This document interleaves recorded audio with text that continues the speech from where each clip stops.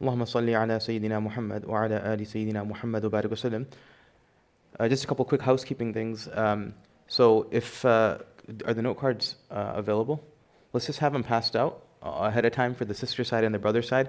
That way, if anything comes to mind, you can write it down. Don't feel obligated, or you can even stack them in a couple of places on both the brothers and sisters side, and then that way it can be passed up as soon as the session's done, inshallah.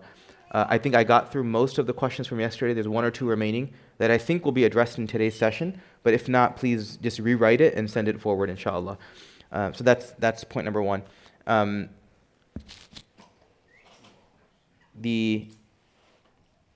Okay, so let's continue with this text. Bismillah ar-Rahman ar-Rahim. So, as a reminder, yesterday we sort of left off after Ibn al-Qayyim rahimahullah talks about the three states or conditions of every believer, whether they're tried or whether they're in sin or whether they're comfortable and being blessed. The next, he talks about how this ties into sa'ada, which is true contentment and happiness. Now the next section, he ended that section, if you remember, by saying, أَلَيْسَ اللَّهُ بِكَافٍ عَبْدَهُ. Ultimately, really, the condition we find ourselves in, that shouldn't be the focus. It should be the reaction. And the reason the reaction is the focus is because of أَلَيْسَ اللَّهُ بِكَافٍ عَبْدَهُ. Is Allah not sufficient for me? So we left off with that sort of a statement, meaning for someone who truly wants to reach the pinnacle of belief, it requires that they reach a state where we realize that ultimately Allah has to be sufficient for me. So then whatever Allah sends my way, it really doesn't matter because I have Allah. And that's the pinnacle of belief in Allah Ta'ala.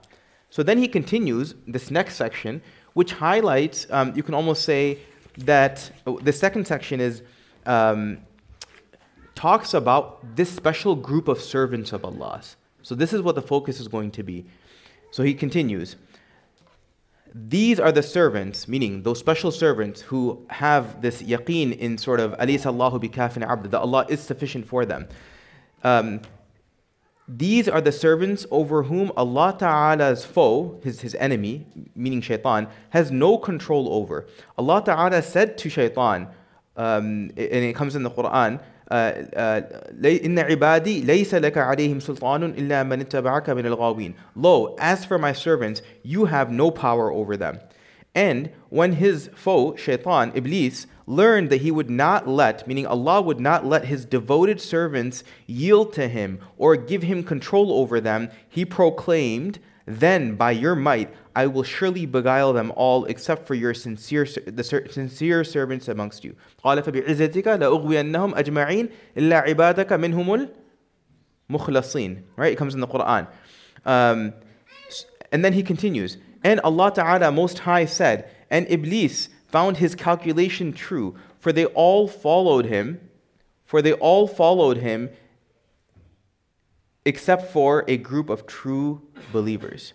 So this is what's being highlighted in this section, that there will always be a set group of believers who will be protected from shaitan, by and large, from his main sort of intentions of derailing us for good. And for us, that means that our desire should be that we seek to be amongst that special group of servants. And that's sort of the purpose of these sorts of gatherings as well. There's the general sort of community gatherings that occur, and they have some benefit for us, and the majority of the community falls under that.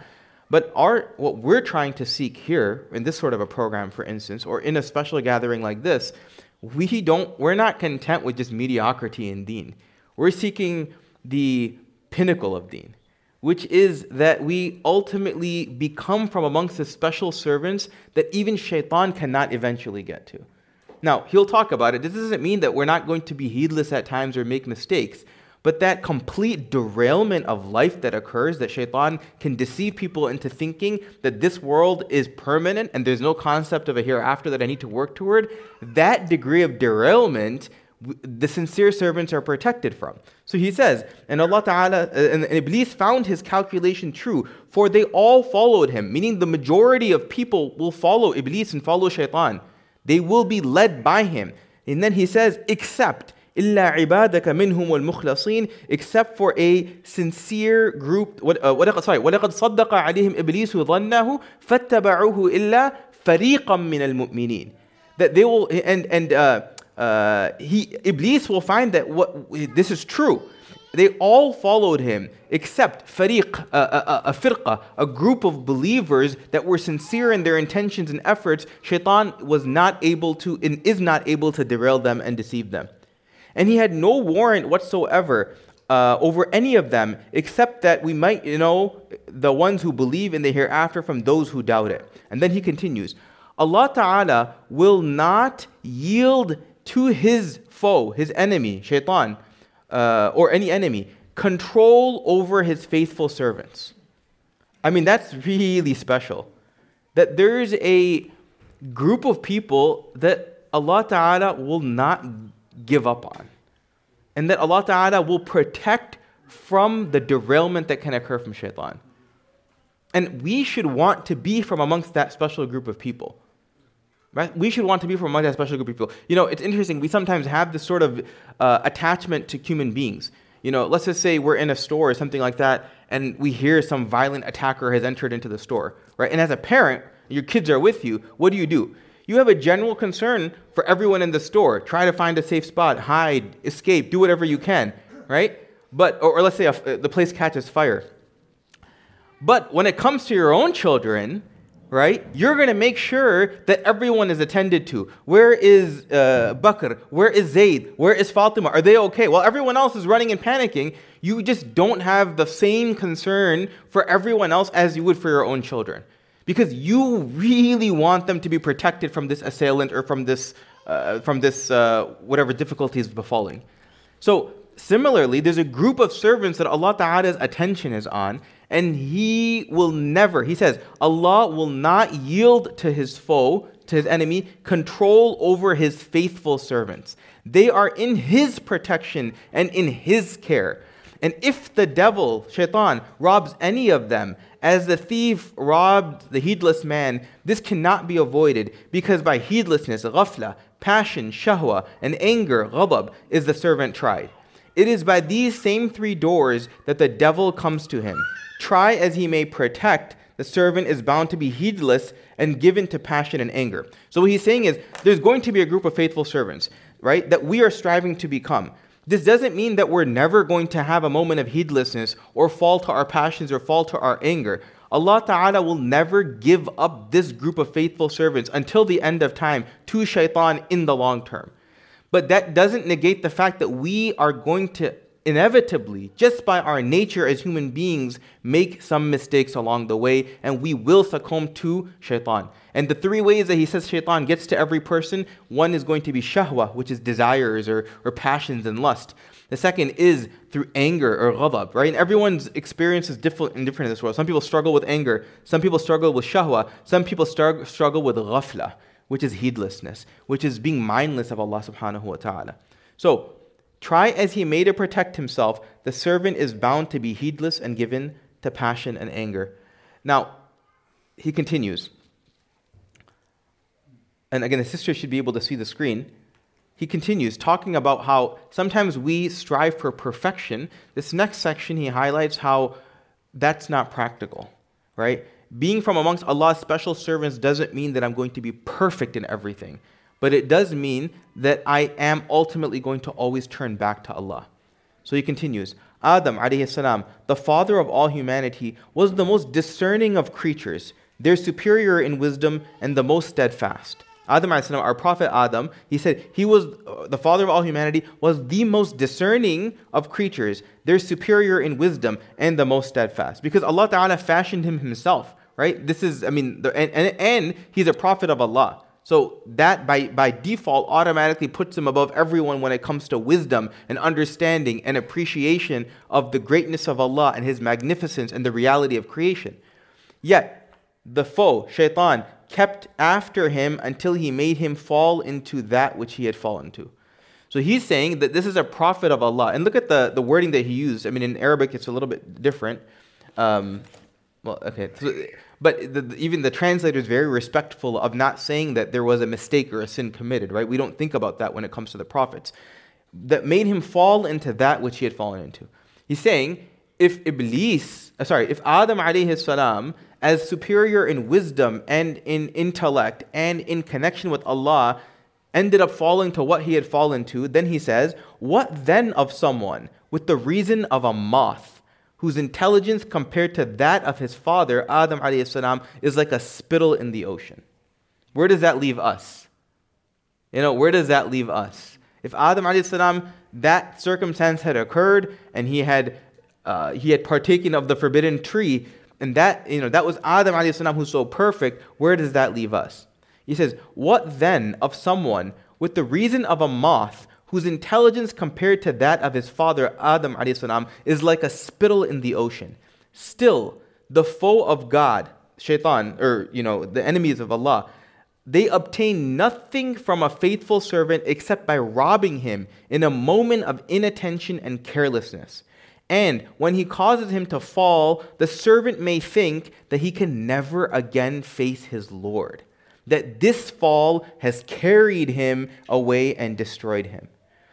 So what he's mentioning here is that because human beings are so focused on perfection, at least in our society, and even in deen, even if we're not necessarily seeking perfection, in our mind, our thought is excellence equates perfection in worship with no mistake or no error. Like, for instance, and we relate this to just our day-to-day. So, for instance, if there's any blemish on my permanent record, or there's any blemish on my education, or if there's any blemish on my CV, that really bothers me, because in this world, excellence is defined by perfection. And if there's a blemish, that's looked down upon. So he's saying that when it comes to our interaction with Allah, that's not necessarily the case. In fact, it becomes a trap at times. Because he says, still, and when he causes him to fall, it's inevitable. The shaitan will cause us to fall from time to time through one of the three ways that are mentioned. The servant may think that he can never again face his Lord, that his fall has carried him away and destroyed him. And this is unfortunate because it plagues so many people that committed a major sin or a minor sin or some mistake they've made years ago, and then they've held on to it thinking that not only can I never attain excellence with Allah because of this, but on top of that, this weight is going to be with me until I leave this world. But that's just not reality. Transgressions against Allah, the shaitan encourages us toward, they are not by their nature designed to be permanent. And in fact, in some way, they're expected. Right? The Prophet ﷺ said in a hadith that kullu bani Adam khata'un, that every son of Adam, alayhi salam, every servant, every person, every human being is someone who performs sins. Khata'un, almost regularly and consistently. They're repeatedly performing it. So for us to think that there's something that we've done in our life that not only is holding us back, but as he mentions, that the servant may think he can never again face his Lord. Sometimes we don't even want to present ourselves before Allah. And yes, there's some good to that because there has to be an element of shame when we make a mistake. But to think that I can never present this before my Lord and finally make amends with it is deception. In fact, that's a bigger deception than the sin that actually occurred.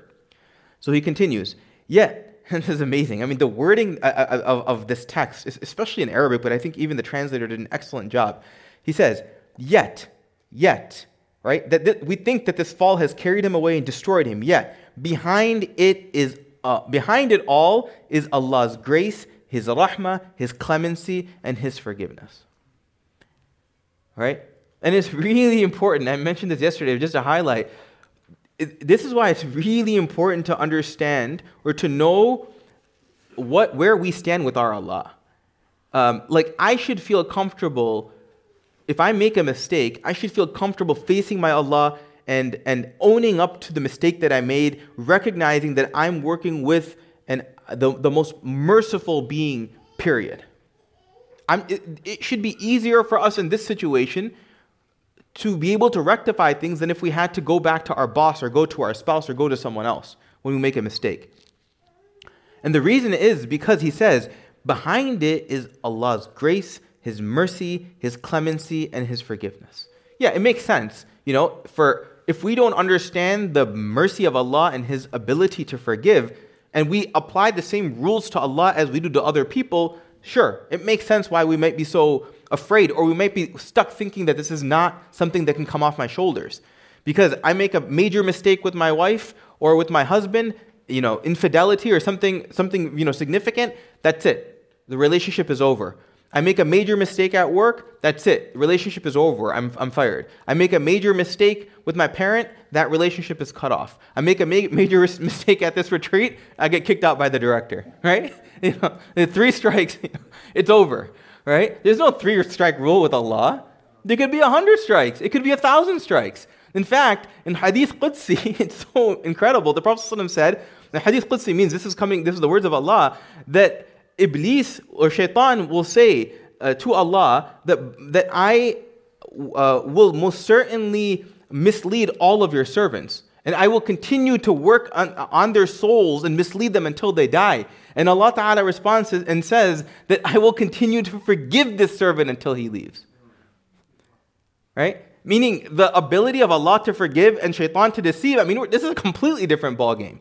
Allah's ability to forgive is far higher than Shaitan's ability to deceive and derail. Allah Ta'ala's ability to overlook is far greater than our ability to sin or make a mistake. Because for us to have to falter and fall to a trick of Shaitan requires effort and energy on our part. But for Allah Ta'ala to forgive the most heinous of crimes, it requires no effort whatsoever on Allah's part. And His nature is to forgive His servants. So then He continues, just to highlight this principle.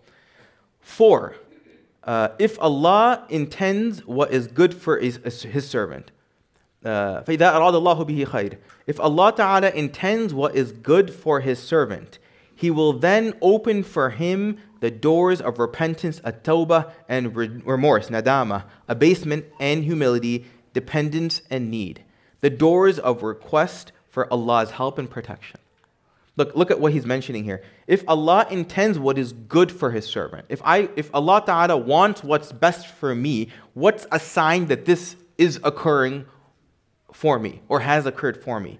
It's not, there's many signs, but here He's mentioning in particular that a sign that Allah Ta'ala is intending good for me is that He will open for me the doors of tawbah, of repentance and remorse.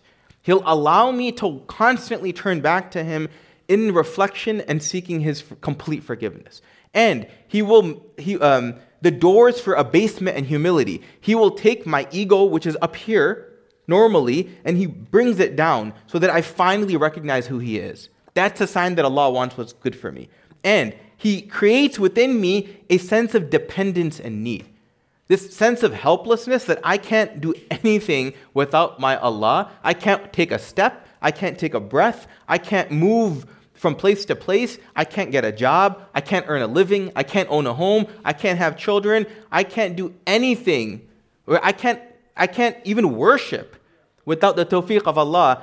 Allah Ta'ala creates that sense of dependence and need in those believers that He wants good for.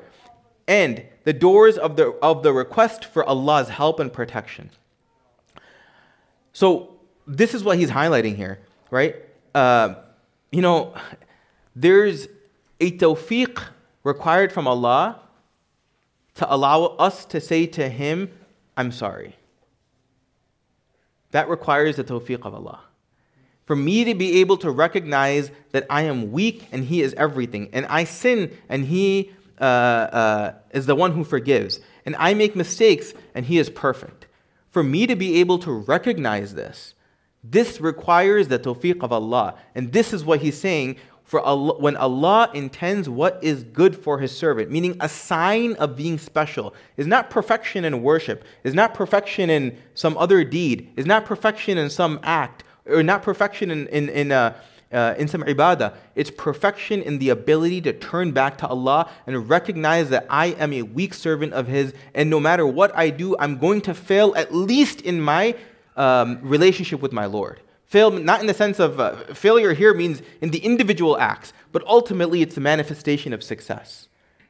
Right? The manifestation of success when it comes to this world is that I am regular and consistent in my tawbah. So he continues.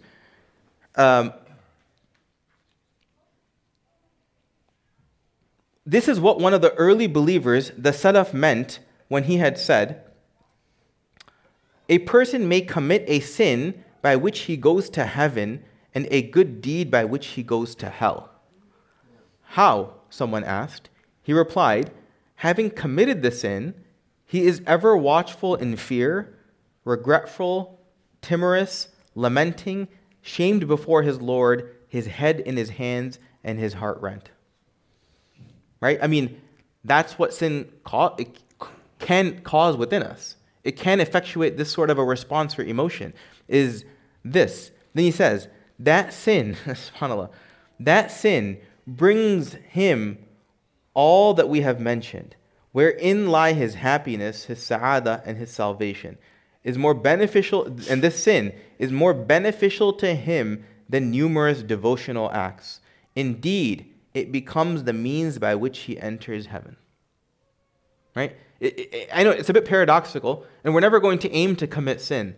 But I think the most important thing that I hope everyone takes from this session is the paradigm. You know, we're so used to trying to rise up above everyone else and rise up against everything, even Allah, in the way we approach things. And we're so used to seeking this notion that we're going to be perfect in everything. And while we never aim to make a mistake or sin, we have to be true to ourselves and true to Allah and appreciate that we are weak. And Allah is perfect. And I mean, the pinnacle of worship occurs when I can achieve this state. It's not, look how focused and concentrated I am in my prayer, and look how perfect I am in my ability to interact with my Lord. No, look how imperfect I am. Right? When I'm standing before Allah, it's not me expressing, my perfection. It's me expressing my imperfection. And that's actually what khushu' is. Right? When I'm sitting and doing istighfar, it's not me illustrating my perfection to Allah that's going to cause acceptance. It's me demonstrating my imperfection to Allah. It's in our ability to understand our imperfection as it relates to Allah that ultimately leads to our success. So he says it's paradoxical, but that paradigm has to be understood, because then he says that again, let me repeat the paragraph. This is what one of the early believers, the Salaf, meant when he said, a person may commit a sin by which he goes to Jannah and a good deed by which he goes to hell, Jahannam. And how? Someone asked, how is that possible? Good deeds take you to Jannah and sins take you to Jahannam. How is it possible? He replied, having committed the sin, he is ever watchful in fear, regretful, timorous, lamenting, and shamed before his Lord. If my deed is leading me to feel higher than Allah in some way, or feel good about myself in some way, then I failed with that deed. If my sin has caused me to recognize my weakness before Allah, then that sin is what's going to lead me to Jannah rather than the deed. He is ever watchful. He's in fear, because now I'm really worried about Allah's punishment, because He has the ability to punishment. I'm regretful because I made a mistake with the most merciful being who gave me everything. What's wrong with me that I can't even listen to a single one of His commandments? And he's lamenting, shamed before his Lord, creating a sense of shame. His head in his hands, figuratively, and his heart rent. You know, that nadama, that sadness that you feel after you transgressed against Allah. That sin brings him all that we have mentioned, wherein lie his happiness and salvation. It is more beneficial to him than numerous devotional acts. Indeed, it becomes the means by which he enters Jannah. Now, there's a hadith of the Prophet ﷺ that highlights this. Again, the goal is never to seek sin, but it's to be regular in turning back to Allah when that sin occurs. And the Prophet ﷺ said in a hadith, طُوبَى لِمَنْ وُجِدَ فِي صَحِيفَتِهِ إِسْتِغْفَارًا كَثِيرًا. I think it's just such a powerful, powerful hadith. He says, on the Day of Judgment, all of us will have our sahifa, our book that we've turned in and that we're going to receive back in our hands. The Prophet ﷺ said, "Tuba, glad tidings be toward the person when he receives his book and he looks at it, he finds istighfaran kathira, abundant istighfar, abundant istighfar." I mean, that's incredible. I mean, we would think, based off of the accolades of this world, the CVs that we try to produce, the perfect resumes that we try to attain, the straight A's that we work toward and we have our children work toward, that if I'm going to get this book in my hand, it better just have accolade after accolade after accolade. It better have perfection after perfection after perfection. But glad tidings be, the Prophet said, glad tidings be to the person who receives that book, and all you're seeing is imperfection after imperfection after imperfection, except it's rectified by perfection, which is istighfar. Right? So that should be a regular habitual practice of all of us. And this is why this is something that we're trying to incorporate into the program. Istighfar is seeking forgiveness from Allah. And it is such a unique form of expression. I mean, that no matter where I am in my life, there's always something that I have to turn back to Allah for in istighfar. And whether that istighfar be for a sin that I committed in the past, whether that be for a bad habit that I have, or whether it be for a mistake that I've made, or or that istighfar be because of the times that I've been heedless of Allah, there's always something that I can do istighfar for. And that becomes a mechanism by which we achieve, right? It's possible that we can achieve Jannah through sin, right? Again, we don't ever seek it, but we achieve Jannah indirectly through it because this is what creates remorse in our hearts. And this is what creates, if I never made a mistake in my life, right, I'm not going to really appreciate the need that I have before Allah Ta'ala to eliminate that mistake. And that nadama and that sadness and that regret is so pleasing to Allah. It's so pleasing to Allah. And there's many hadith that refer to this. It's so pleasing to Allah subhanahu wa ta'ala. He desires that we do this. Not that we sin, but that when we fall, because we are going to fall, that we turn back to Him. Then he continues.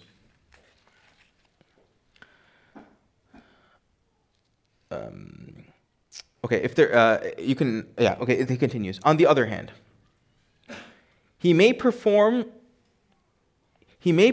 a goodly deed and constantly laud it before his Lord, wax proud, boast, become vain and haughty with it, as he says, I did this and I did that. His self-importance, pride, and arrogance provide him only with the means to his own ruin. And then he continues, subhanAllah, he says, if Allah intends, so now he's talking about the opposite situation, where someone who is performing goodly deeds, right? But then he's proud about it. He or she boasts about it. They became vain and haughty with it. And he says, I did this and I did that. His self-importance, pride, and arrogance provide him only with the means to his own ruin. Then he says, if Allah intends then what is good for this miserable person. So now I'm someone who performed deeds and I boast about it. I make the community know about it. I want to publicize what really should be private. I want to post, online every good thing, every achievement, every accolade, every accomplishment that I've made. In particular, when it comes to my interaction with Allah, right? The sadaqah that I've given, the Quran that I've read or memorized. I want to make sure the world knows about this. For this person, what's this person's way out? If Allah intends what is good for this miserable person, right, He will try him through something that breaks his pride, abases him, and reduces his self-importance. It's so paradoxical to thinking. We would think that through accomplishing something, if Allah wants what's good for me, that I should be elevated further, right? But again, the paradigm is that Allah is perfect and we are imperfect. And even in our deeds, we have to recognize there's imperfection when we do perform them. And we have to recognize that no matter what we do, it's never ultimately going to be worthy of being presented, and never ever going to reach the level of perfection that Allah Ta'ala has. It's always going to be imperfect no matter what effort we put in. So he says, if Allah wants what's good for this person who thinks that his worship is perfect and his contribution to the world is perfect, and he or she is God's gift to mankind. If Allah wants what's good for this person, then what will He do? He will try him through something that breaks his pride, abases him, and reduces his self-importance. And, however, on the other hand, if He intends otherwise, meaning He doesn't intend good for this person, who's actually succeeding in deeds, He will leave him to his self-importance and pride, and this misfortune is what leads to his ruin. He will leave you alone. Say, okay, you did this. There's hadiths that mention the scholar who says that I studied such and such deen. On the day of judgment, it'll be asked, and I did this for you. And then Allah Ta'ala said, no, you did it because you wanted other people to sing your praises and say, what a great alim, what a great scholar. Look at all the hadith he knew and the Quran he knew. And Allah Ta'ala will say, you got your reward. Now it's time for the punishment. You already got it in this world. There's no reward for you here, right? So there's an example of a fighter. There's an example What he's saying is, if this situation is to be rectified in this world, what will Allah do to that person is He'll abase him and He'll suppress his pride in some way, sometimes through a difficulty, sometimes through public humiliation. We've seen this. It's unfortunate, but maybe it's fortunate that someone is making such a major contribution to the world, and then they themselves have this self-sense of inflation and pride. They think they've accomplished something, sometimes to the point of ujub, or admiration of the self, sometimes to the point of kibr, to the point of pride, where I think I'm now better than everyone else, right? So what happens? Then some major test comes their way. They're publicly humiliated about something. They're debased completely, and now they almost have to start anew. And this becomes a reminder for that person that, look, no matter how popular I am in the world, no matter how many likes I have, no matter how many people respond to the messages that I put out, no matter how great I may look in front of the community, ultimately Allah is great and I'm not great. And ultimately Allah is perfect and I'm not perfect. And ultimately I may think that I am God's gift to mankind, right? But ultimately Allah never needed me. Allah never needed me.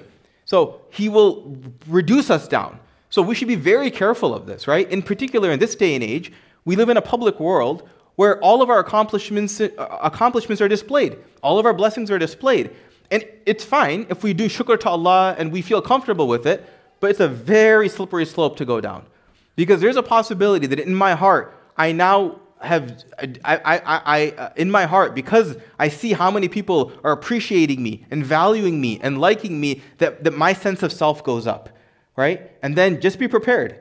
I've seen it time and time again, and may Allah protect all of us from it. Just be prepared. Some major difficulty will come, and I'll be humiliated, and I'll just come right back down. And actually, that's a blessing, because if that weren't to happen, and like he says, if Allah intends otherwise, says go ahead, then He will leave him to his own self-importance and pride, and this misfortune will lead to his inevitable ruin. Meaning that, okay, fine, let's say that doesn't happen. That's basically Allah saying, okay, you know what, do whatever you want. You think you're everything? You think you've produced something? Go ahead and just go ahead and pursue that, and on the day of judgment, it'll all come to reality. And that's a bigger issue. That's the biggest issue, actually. That Allah leave us alone to ourselves, especially, we think that when Allah's testing us, we feel like we're left alone. When in reality, that's when we have the opportunity to become the closest to Allah. It's when we are receiving a lot of attention from people, right, that we should be very alarmed. Because that might mean that Allah Ta'ala is leaving me to myself. Leaving me to myself. So I should never seek that. I should never, ever seek that. If it happens on its own, despite the privacy that I try to maintain in my own life, my worship, my deeds, etc., and Allah exposes me to the world, that in a positive way, to benefit mankind and through His deen, perfect, no problem there. But I have to be very mindful of this, and this is something that we should be very careful about. So with that said, inshallah, we'll conclude this session and open it up for the questions. So just to summarize the discussion, Ibn al-Qayyim rahimahullah, he, continuing with this theme of the happiness of the servant, he starts by mentioning that there's a special group of servants of Allah whom shaitan will never be able to fully derail. And our goal, desire, intention is that we become from amongst those special servants. This is mentioned in the Quran, where Allah Ta'ala's special attention is on a group. And this is why we're all here today. We want to be part of that special group. Because and being part of that special group doesn't mean that we're not going to falter occasionally, but it means that those falters are going to be relatively minimal. And it means that the opportunity for tawbah is always going to be open to us. And we learn from this that if Allah, in the next section, that if Allah Ta'ala wants what's good for a believer, He opens up the doors of tawbah, nadama, repentance, and regret in our relationship with Him. He opens those doors up for us. And if Allah Ta'ala, and we also learn that sin sometimes becomes an opportunity for us after the fact. We never seek it, we never go toward it, because that's against the adab of how we interact with Allah. But when it happens, not if it happens, but when it happens, we immediately turn back to Allah Ta'ala, and in some ways this can become the way by which we approach Allah Ta'ala and become closer to Him. And on the contrary, we should be very careful about being overly proud of our deeds. Yes, it's acceptable to be happy that Allah has given us the tawfiq to worship Him, right? But to think that this is, the problem isn't me being happy that my deeds had occurred. It's about who I'm attributing that to once they've been performed. If I have focus in my prayer, and if I say this is because of all the sacrifice that I put in, if I make regular contributions to sadaqah, and I say this is because of all that elbow grease I put in, all those hours and sacrifices that I made to get to the point that I am, that's where the problem is. But if I say, Alhamdulillah, Allah has blessed me with so much money and wealth that I can give. He's blessed me with energy so that I can focus and worship Him. He's blessed me with with teachers that taught me the Quran. This is all from Allah and none from me. That's how we approach our deeds. So may Allah subhanahu wa ta'ala allow us to appreciate His involvement in really any good that ever comes to us, even if it seems like it's at our own hands. May Allah subhanahu wa ta'ala make us from amongst the special group of servants that are protected from the complete derailment of Iblis and Shaitan. May Allah subhanahu wa ta'ala make us from amongst those who regularly perform tawbah and repent to Him on a consistent basis. Wa akhiru da'wana alhamdulillahi rabbil alameen. So we have about 10 minutes for questions. So we can... Oh, not 10 minutes, sorry. We only have 7 minutes. Okay, so for questions, so if the sisters can pass up their questions first, and then we'll address the brothers' questions as well, inshallah.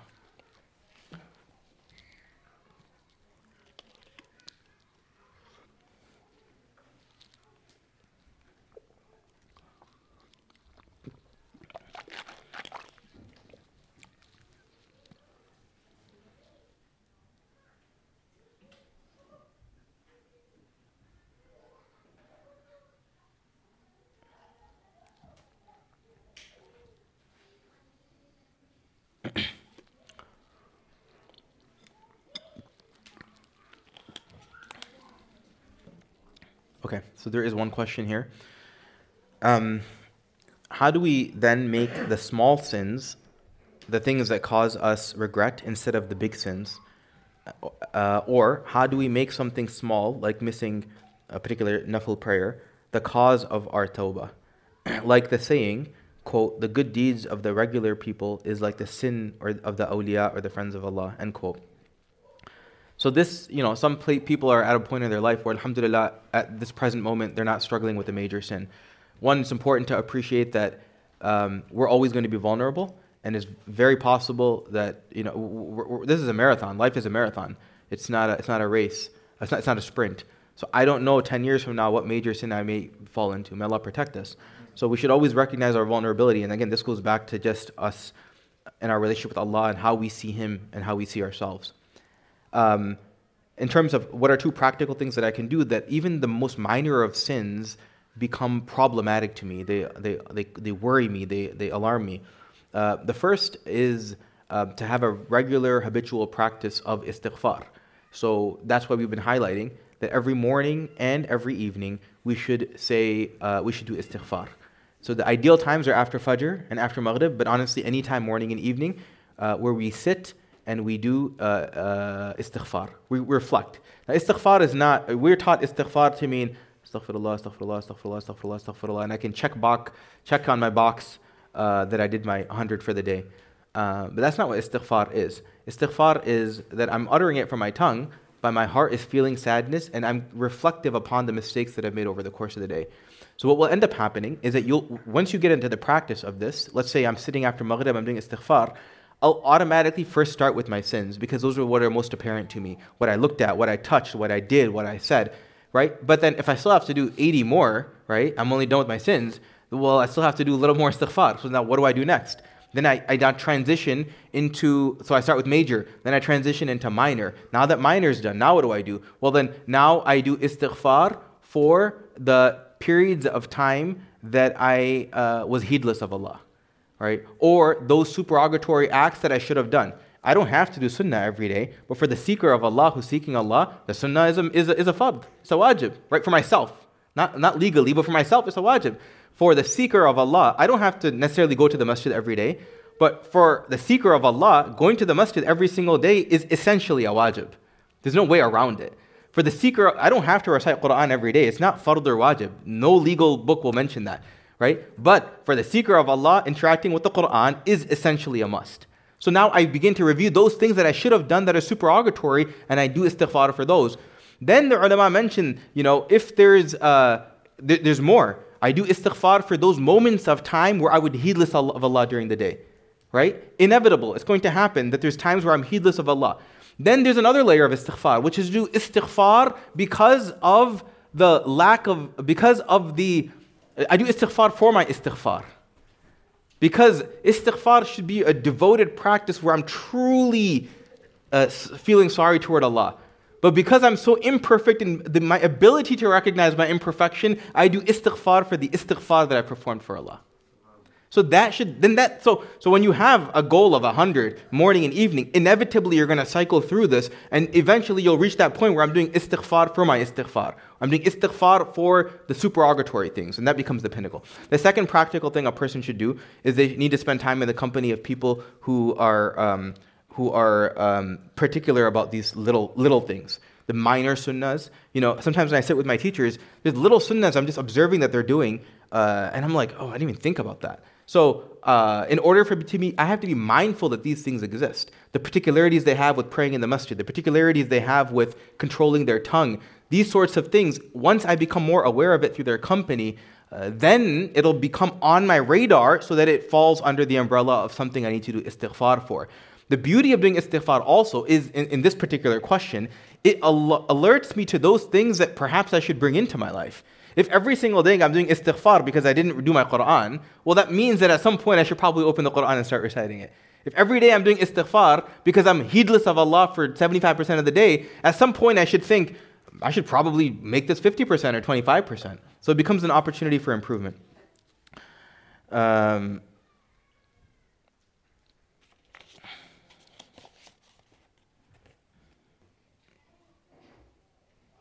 Is it okay to compare a person's character to teach kids that learn the good manners instead of materialism?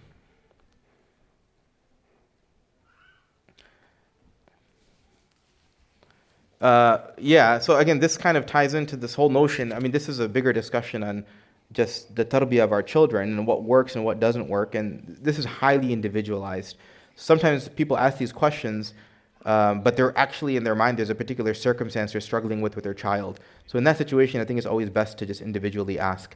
I think it's important to recognize that every child is different than the other. So sometimes people on the mic, like myself in the past, used to give broad recommendations, but every child is a little bit different. Every child's love language is different. What every child needs is going to be different. So I think it's important to just appreciate that. We learned from the Sunnah of the Prophet ﷺ that he dealt with people very differently on an individual basis. So individualized attention is important. So, but yes, generally speaking, there's no problem with, and maybe it's encouraged to talk to our children about the great people of our past.